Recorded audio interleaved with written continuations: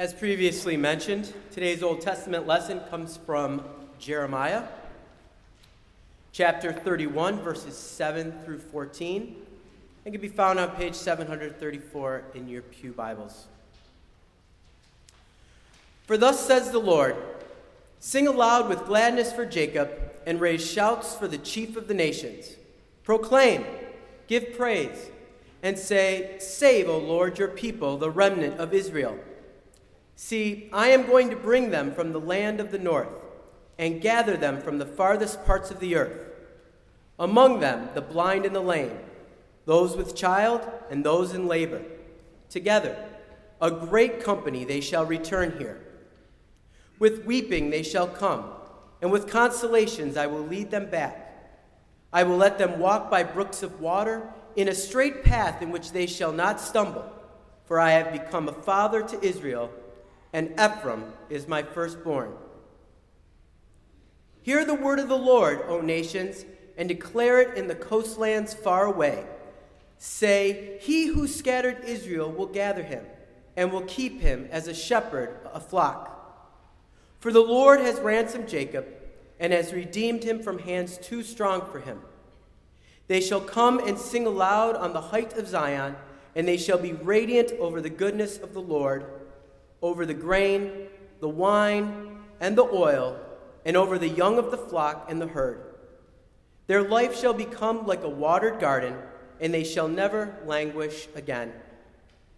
Then shall the young women rejoice in the dance, and the young men and the old shall be merry. I will turn their mourning into joy. I will comfort them and give them gladness for sorrow. I will give the priests their fill of fatness, and my people shall be satisfied with my bounty, says the Lord. The word of the Lord. Thanks be to God. We are indeed blessed, in fact, have already been blessed by Rabbi Peter Stein's presence with us this morning. If you were with us at the 9:30 Sunday seminar when Peter shared some of his experience on a study trip to Eastern Europe just a couple of months ago, is giving us a food for thought for days and weeks to come. And we are eager to hear more from him. Rabbi Stein has degrees from Hebrew Union College, Jewish Institute of Religion, from Cornell University. He's also studied with the Jewish Leaders Program at the Kellogg School of Management at Northwestern University. He has served as a rabbi in Rhode Island and in Pittsburgh prior to Rochester, and he is adjunct faculty at my alma mater, Colgate Rochester Crozier Divinity School. I almost couldn't say that this morning. An active leader in social justice causes and connected all throughout the community. It is so gratifying to continue this long-standing partnership that has transcended leadership changes and is really all about two congregations who come together over the decades to worship and to learn from one another. So, Rabbi Stein, welcome.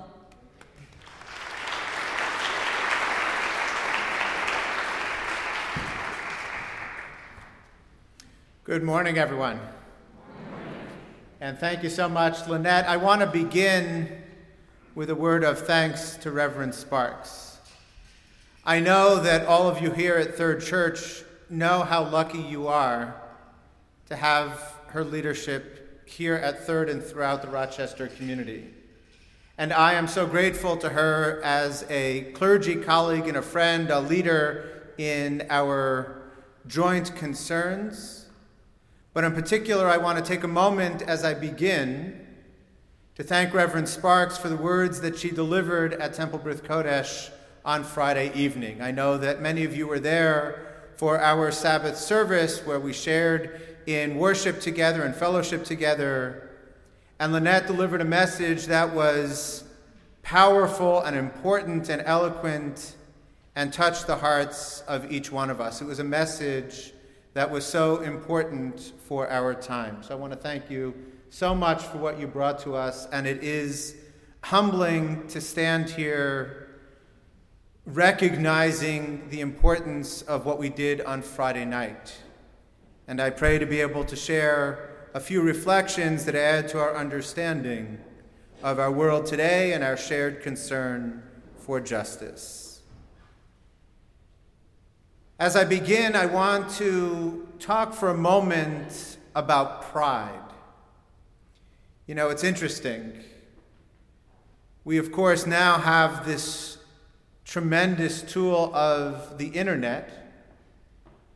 And if you type in pride into Google, the first thing that comes up is Pride and Prejudice. So even before you turn to the dictionary for a definition of that word, you already recognize and are given some of the complexity. But I want to talk about pride. I want to talk about pride in our identity as people of faith, pride in our identity as Jews and Christians, pride in our identity as Americans. It is, as I mentioned, a word with many nuances. When we look in the dictionary, we find two primary definitions.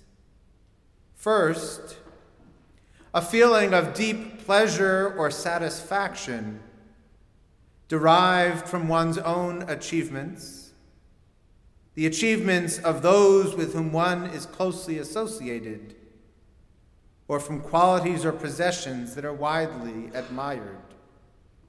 So first we have this definition of that feeling of pleasure or satisfaction stemming from what we've done.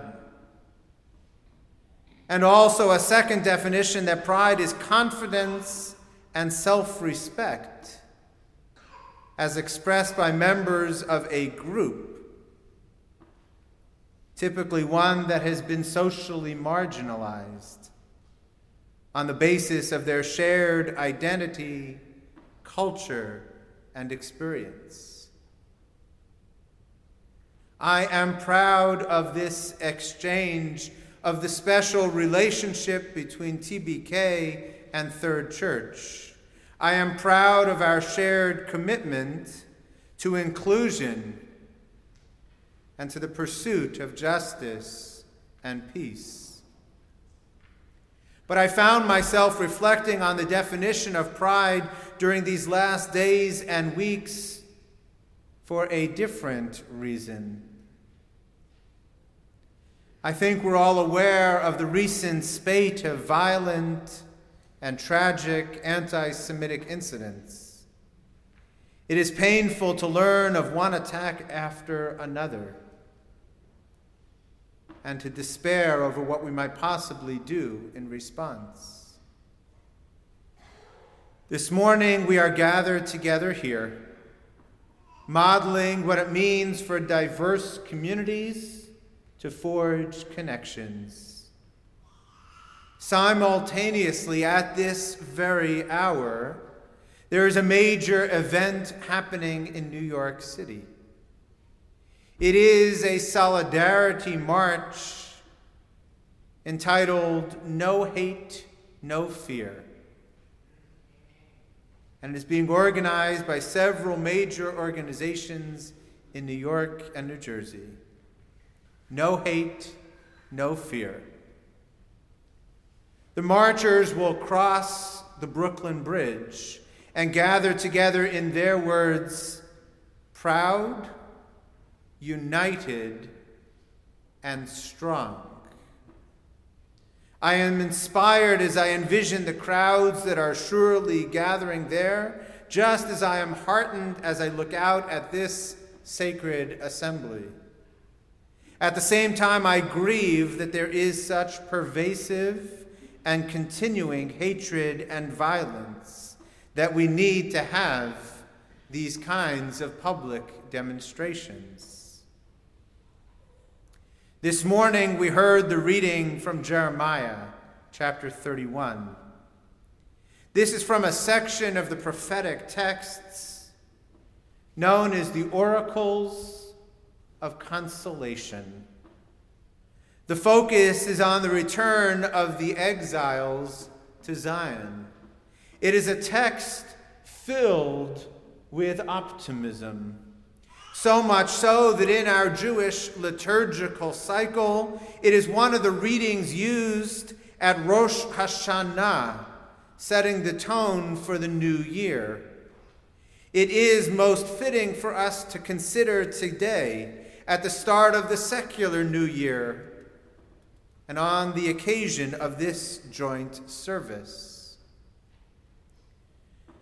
The prophet speaks of a transformation from God's initial love for the people to God's eternal love.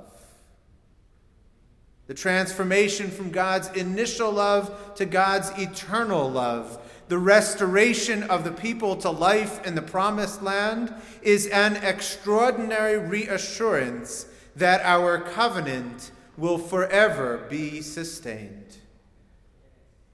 The book of Jeremiah reflects the theological and social conflicts that the ancient Israelites endured during the catastrophe of the destruction of King Solomon's temple.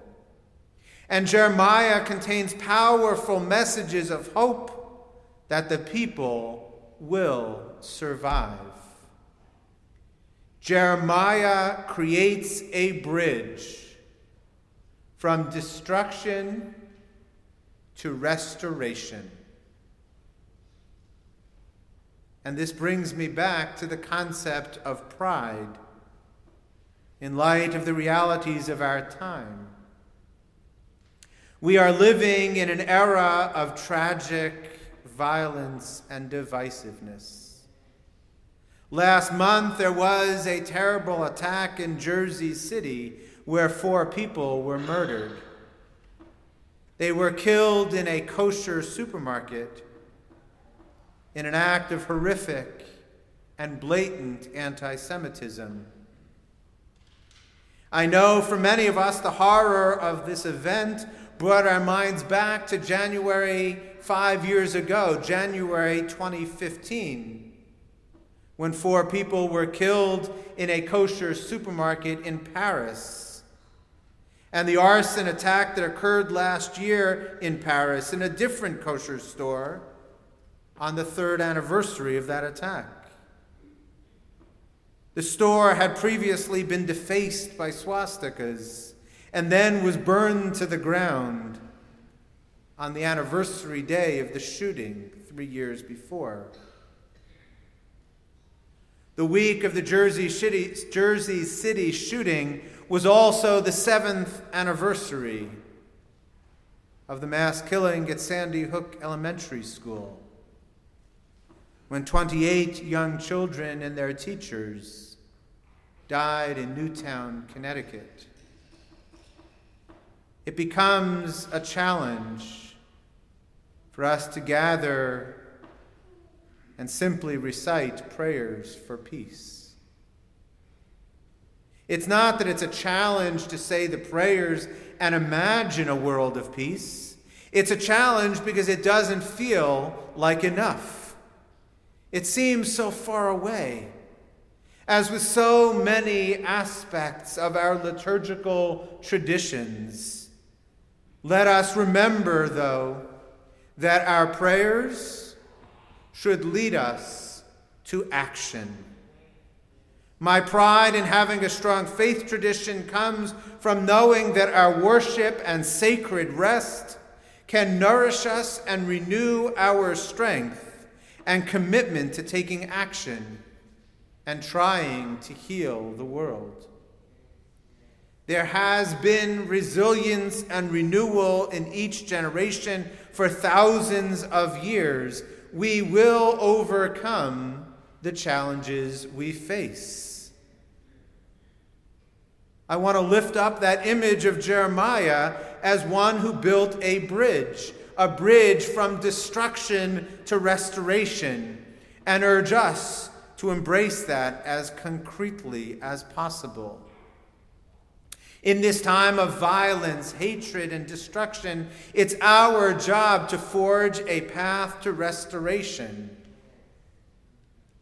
First, speaking out of the vulnerability that Jews are feeling because of the extraordinary anti-Semitism.